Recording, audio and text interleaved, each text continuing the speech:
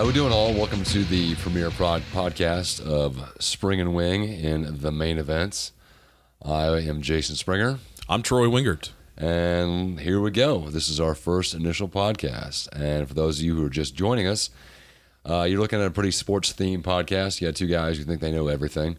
So, you know. Others will tell us we know nothing. Yeah, others will tell us that, but what do they know? Most people will tell us we know nothing. But again, what do they know? So they don't know anything. That's right. So we're in the same boat. That's why we're doing this. There we go. So today what we're going to do is we will start off, basically the way the format's going to work is we usually will run about three topics. And since this is our first podcast, we hope that if you choose to continue and to listen, that you will maybe want to chime in and give us some questions via email. Again, currently at the moment, this is our first podcast. We don't have that quite set up yet, but it's coming. Don't you worry. Don't you worry. That way you can chime in and tell us why we're both idiots, which I'm sure some of you probably will, as well you should. But for today, our first topic is going to be the Kansas City Royals. Oh, Lord. I know. You're really going to lead off with that? Well, you know, I figured let's take care of the painful stuff first. This way we can end on a happy note. Well, that's kind of like good news, bad news. You always give the bad news first. There we go. Okay. Let's go with that.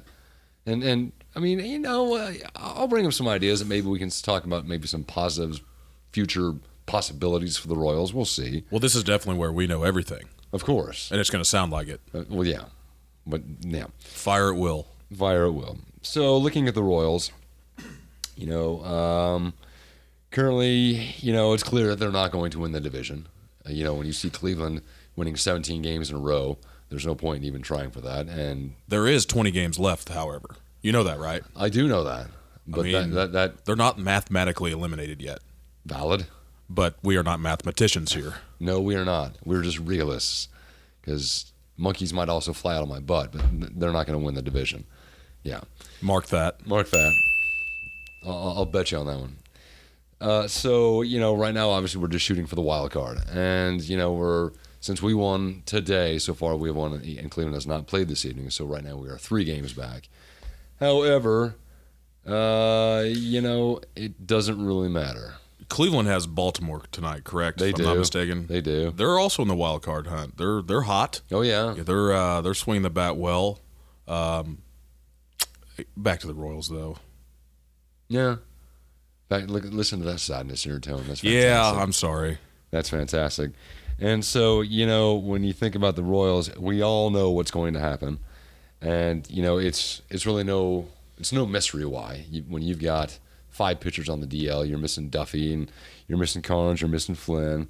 It's clear that there's no mystery why this is going on. The big question, though, that I have about the Royals isn't so much this season, but really what's going to happen to their future. You know, when you've got 5 players, 4 key players, you got Hosmer, Moose, Escobar, and Kane, who are all up for contract this year. Vargas is as well. Yep, and so is Cabrera. And Melky is as well, I believe. Yep. But those 4 that I mentioned, that seems to be kind of the nucleus that everybody's always kind of concerned about. Absolutely. And, you know, the big question is, so because clearly the Royals, they can't afford to keep everybody. You know, money doesn't grow on trees, so you got to, you know, if you're dating more, you got to start making some choices, and you got to make some hard choices. So my question to you is, I mean, if you were dating, who would you keep? You know, Spring, that's a really tough question because, I mean, if you take away the value of who we want now, I mean, does it make sense to give Eric Hosmer, say, 8 years and $22 million a year? I mean, it's not our money. So, valid. But I don't believe that Eric Hosmer, unfortunately, in this market is worth that. Now, somebody will. So, you know, what is a guy like Mike Moustakas going to command? You know, because that's the most intriguing one. I mean, he has a great glove. He plays premium defense. Yep. That's a more premium defensive position than, say, Eric Hosmer. And he's having a power year at the plate. And he's had a breakout year. Yeah. So is he gonna command a very high amount on the open market? He could. And this is where this is gonna get a little dicey because you've got your boy Pablo Alcides Escobar. Yeah. Great glove guy. El Mago, I think Rex Hudler calls him. that's the guy that I think most likely they're going to bring back. See, I don't know about that, man. I mean, Lorenzo Cain, maybe, but again, he's 32, 33, and he's probably going to want a 4, 5, 6 year deal, and that's the problem with baseball. That's a whole different podcast debate that we will have that at some point. But I'm as kind of far surprised as they didn't already get rid of Cain, because I mean, earlier in the season when the Nationals needed a center fielder, his value was incredibly high. I'm kind of surprised nobody pulled the trigger on that one. So, getting back to your question that you posed, who would I bring back if I was Dayton Moore? I honestly would have already gotten rid of all of them. Really? I would have. Clean slate. I mean, do you really think that there is a reload with this particular roster? I don't. That's a good question. It's more of a rebuild. Yeah. And all those, 4 or 5, especially the 4 main core guys, you could have commanded a pretty good price on the open, in the trade market. Yeah. Their value was never higher, in my opinion, going into the trade deadline. Mm-hmm. But again, that's why we're sitting here and we don't get to make the calls like Dayton Moore does. Exactly. So I know that we probably went over our time a little bit for this particular segment, but what does Jason think? Who would you bring back? And if you tell me all 5 of them, I'm going to throw this microphone at you. That is not going to happen, to be honest. There's that fantasy land talking again. Honestly, the only one who's been consistent year after year after year, I would say, unfortunately, is Hosmer. And I say unfortunately not because I don't like him or anything like that. I say unfortunately because he will be the one who will demand, and kind of rightfully so, command the most money. And I think if the Royals are going to spend money, then that's probably who they'll go after. I mean, Moose has already stated publicly a few times that he wants to retire in California, that he wants to end his career there. Sure. Escobar, we got Torres. Yeah, we got people who can fill in for us. Mondesi. We got Mondesi, even though he's, in my opinion, he's trash, but that's a different story for another time. He's 21 years old. Whatever, dude. Anyway. Whatever. But yeah, I guess probably Eric. But then, we were talking about this earlier. So minus the players, if you were Ned Yost or if you were Dayton Moore, you won a World Series. You did. You won it with a team that you put together with your club, your boys, and your team is going to basically be broken apart. So are you asking, or is it time for both of them to move on? Yeah. What do you think? I think Ned wants to ride off. He wanted to ride off in the sunset with maybe another playoff push. Just because Ned's so competitive, but I don't see him having much left in the tank to come back and endure this again. Because, I mean, I think you and I can agree that they're going to be pretty just awful next year. I don't see them. Yeah, going anywhere but down. I mean, it's kind of tough to have any positivity about next year when our left fielder, who granted he is one of the best left fielders, if not the best left fielder in the game, is hitting .206 with 6 home runs. And what is it, September the 10th? And the key word there is fielder, not batter. Yeah. I wonder if we could talk to Mr. Manfred, the MLB commissioner, about can we get a designated hitter for the left fielder and the pitcher both? That would be fantastic. I mean, shoot, if Jason Vargas is on the mound, I mean, he was a pretty good hitter in college. Yeah, why not? Yeah. Can't be any worse than this a-hole. I agree. But, hey, we love the guy, but there's a lot of things swirling around, kind of like the winds down there in the, the Southeast, which pray for all of them. But clearly they've got Dayton Moore. He's got his work cut out for him. I mean, they got one hell of an offseason to go through. And I don't envy that guy. That's a lot of decisions to make. And Mr. Glass, he's just going to have to bring the Brinks truck back up to Kauffman if they want to keep any of these guys. And I don't see him doing that. It's rollback prices, isn't it? Kind of. Isn't that the motto? I think so. All right. So let's move on and go to something more positive. Yeah. Now we're talking. Are you talking about Thursday night? Hell yeah. Oh, here we go. So take it on home here, Big Daddy. What do you think about that game, man? What are your reactions Thursday? What did you see? I saw Bill Belichick never crack a smile, which he had absolutely nothing to smile about. You know why he didn't crack a smile? He didn't have the hoodie on, man. Oh, he wasn't comfortable. He was out of his element. And ESPN, we're the ones that figured this out, not ESPN. And that's right. And what are we getting paid for this? Nothing. Hey, we're having fun. Love and admiration. The one thing I will say, and I have to redirect back to first game last year against the San Diego Chargers at home. Alex had his best game out of the gate. Mm-hmm. National stage again for Thursday night. He did everything that we didn't think he would do. Yeah. And then you got a little kid from Toledo named Kareem Hunt that, oh my God, when he fumbled that first play, I literally wanted to go crawl in the hole. Yeah. And then, I mean, It felt very ominous. That's one of the greatest debuts in NFL for a rookie since 1970. Yep. What was that? No, it wasn't Herschel Walker. Anyway, we don't need to talk about the 1970s because I wasn't alive. There you go. But I was, the only thing that I was really concerned about is we didn't get a whole lot of pressure on Tom Brady. Granted, they have one of the better offensive lines in football. Well, but we didn't get a lot of pressure, but till the latter part of the game. But that was part of the game plan, though. I think that's what Bob Sutton was trying to do, because in the first half you saw him drop 8 and only rush 3 on purpose, and I think that kind of flustered Brady because all of a sudden he's looking down the field to throw it to somebody, and everyone's just covered, or you, in some places you see double teams. And granted, he was able to find some holes, and Sutton did. He did a good job mixing it up between man and zone. Sometimes it almost looked like he was using both a little bit. And, back to your point, you saw Sutton make the adjustments during halftime. And Absolutely. All of a sudden, you saw Justin Houston coming off the edge and getting sacks. You saw D Ford putting pressure. I mean, you saw, Brady. We didn't let him get used to that first half defense. All of a sudden, we threw something different at him, and he wasn't ready for it. The one thing that I really did not care for. Now, granted, we still got the win, so who really cares what my opinion is? Sure. Most people will probably chime in and say we don't. I did not like how number 50, Justin Houston, who is getting paid a ridiculous amount of money to get in the backfield, he was covering, God blessed, running backs out of the backfield. Mm-hmm. Well, he wasn't alone. You saw a lot of linebackers covering running backs. Obviously, I'm still a little butthurt about this because I really wanted to. I don't wish anybody getting hurt, but remember like 9 years ago when Bernard Pollard sacked? I do remember that. Yeah. So I was kind of wanting to see that again because, I mean, I'm just tired of New England. I really am. I'm tired of the hoodie. You know what? I'm not going to lie to you, Tired of deflated balls. When I see Brady go down in a sack, there's a part of me that I'm... Don't get up. I'm a little happier than I should be.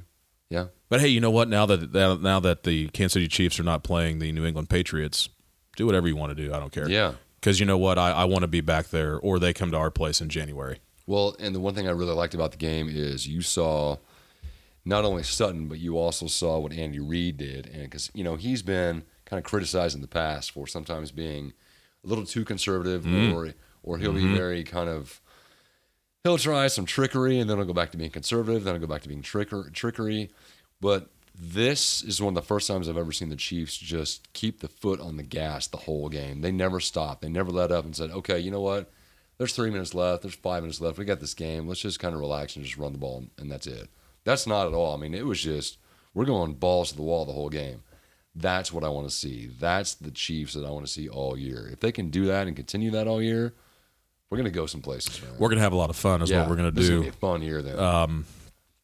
This question was posed to me the other day is the Spencer Ware injury, was that a good thing for the Kansas City Chiefs? It's never a good thing to lose a starter, but I mean, that allowed Kareem Hunt to come into the fold and show that, hey, I can be that featured back and tote the rock, and I can be your workhorse. Because, God dang it, he was fun to watch. After that first play, that is. We'll go ask Tom Brady about injuries.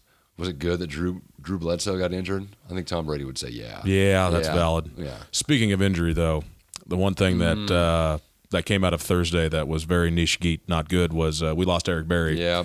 For the year with an Achilles injury. That just broke my heart seeing that. Well, I think it's everybody knows what he's been through. Exactly. So we don't need to get into that. I mean, that's the one guy you really don't want to see that happen to. Yeah.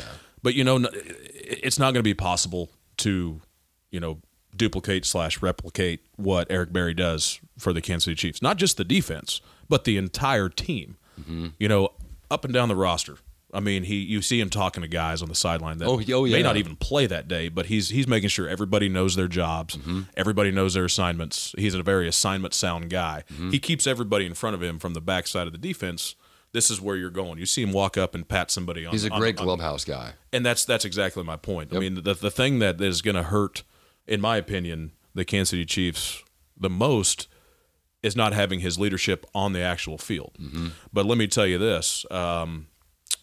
His mentality, as in Eric Berry's, is he is now, while he's going to be doing all of his rehab, he's going to get the surgery and all that good jazz, but he will be another coach out there, and he will make dang sure that all of his men are ready to roll, and he's not going to allow anybody to feel sorry for him. Yeah. He didn't let anybody feel sorry for him in 2014. He's going to be there, not necessarily a cheerleader, but I mean, he's going to be ready to get everybody motivated. And, like Andy said, next man up. That's how we operate. Yeah. That is the one thing, that I do like about Andy Reid, is one of the many things actually, is that he doesn't treat anybody. I mean, whether you're Alex Smith, Justin Houston, all the way down to the practice squad guys in training camp, they're all Kansas City Chiefs. They're all football players. Yep. That is it. And it kind of back to Bill Belichick. I mean, it's the system. Andy Reid has a great system in place, whether it's on the offensive side of the ball, defensive side of the ball, and special teams. Everybody is one, and that's exactly what they're going to do with the loss of Eric Berry. I would agree with that. And so I think, you might see teams try and take advantage of that, and they'll try, which that's valid. That's natural. Just like they try and take advantage of our secondary now, because we got Peters on one side, but the others you got Gaines or Mitchell, whoever's lining up on that particular series, and you're just like, okay. And so people they're going to test it. But I do think, and you brought up a good point. Just because he being Eric Berry is going through the surgery and rehab, what have you, he can still be present. He can still talk to people. He can still kind of help out a little bit. And I think he does have that passion that he would want to do that. Because I see him kind of, and what made me think of this was you mentioned Hunt and coaches. I kind of see Eric Berry kind of being like Eric Bieniemy. And I kind of think, how much credit does he deserve for what Hunt's been able to do? And I kind of feel like that maybe he's an unsung hero a little bit. Sure. Because I bet he really took Kareem under his wing during minicamp and just really got him ready to go. So, but, as far as Eric Berry, that's a tough one, man. I mean, that's going to be the big question mark is our defense and just our secondary, without a doubt. You know what? One thing we did not touch on. Let me back up the train a little bit, but because I just wanted to throw this out there. Yeah. That, Alex Smith threw for more yards and touchdowns than Tom Brady on Tom Brady's home field. Well, see, that's the Alex Smith. That's pretty flippin' cool. That's amazingly cool, and that's the Alex Smith that we all have been waiting for a long time. Because he could do this.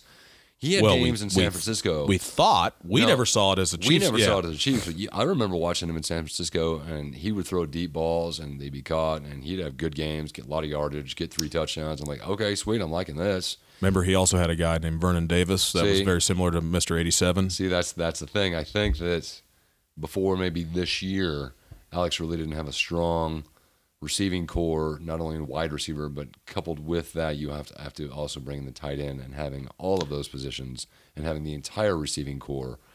I think that's kind of one of the things that maybe has made Alex go, okay, I can do this. Then, of course, I don't think he'd admit this, but there's a good chance this will probably be his last year. And so for Alex, I think somewhere there's a little inkling in the back of his mind, this is a contract year. So he's going to show people what the hell he can do. I'm glad you brought that up because I personally think, and I think we discussed this the other night, that there's a little heat on his shoulder. Oh, yeah. Number 15, the rookie's breathing down his neck. Yep. And I think when he saw that kid, his arm talent, he's like, oh, you know what? Here we go. I'm going to have to start slinging the ball down the field. I got to move the dang ball or I'm not going to have a job. Exactly. But 537 total yards is how many the Chiefs had the other night. Yep. You know how many New England had? How many? A lot less than we did. I would say 371. Then, by the way, 537, that's the most ever by a Belichick team, even when he was with the Browns. That's the most ever in his coaching career. That one of his teams has ever allowed. That is shocking. That is the most, because the Browns have been atrociously bad for years. That is shocking. But that's it, man. Well, the one thing, there was a couple things that were kind of disappointed, and that's that we didn't get to 600 total yards. It would have been really cool if we could have scored like 69 points, which, by the way, the total score added up to 69. I don't know if anybody noticed that because I'm kind of immature and weird, and weird like that. I'll give that to you, dude. Nice shot, bud. We've got a lot of interesting things coming up that you and I will be discussing. Very much so. For those of you that are, obviously first-time listeners, because it's the first time we've done it, Captain Obvious here. Yeah. we're going to kind of keep it somewhat local, but if there's national things. Oh, very much so. I mean, we'll hell come the World Series. We'll be talking about that because clearly the Royals won't be in the World Series, but we'll probably have some conversations about that. Weren't they in the World Series here a couple years ago? Yeah, that was like 32 years ago. Was that right? Something like that. Yeah, maybe. I don't know. Yeah. Hey, the Cubs were in the World Series last year. I just wanted to throw that out there. Yeah. That's that, which is good. Well, with that, we want to thank you for listening in on our first initial podcast. I had fun. I had a great time. And you have been listening to The Main Event with Spring and Wing. I'm Spring. I'm Wing. And we hope to have you back again. And our plan is we're going to be hitting you up every single week. We're not exactly sure what day yet. It's just going to be a floating podcast. Yep. Whenever we frickin' think we need to do something, that's when we will. But at least a week, every week at least. So thank you all for tuning in. Appreciate it very much.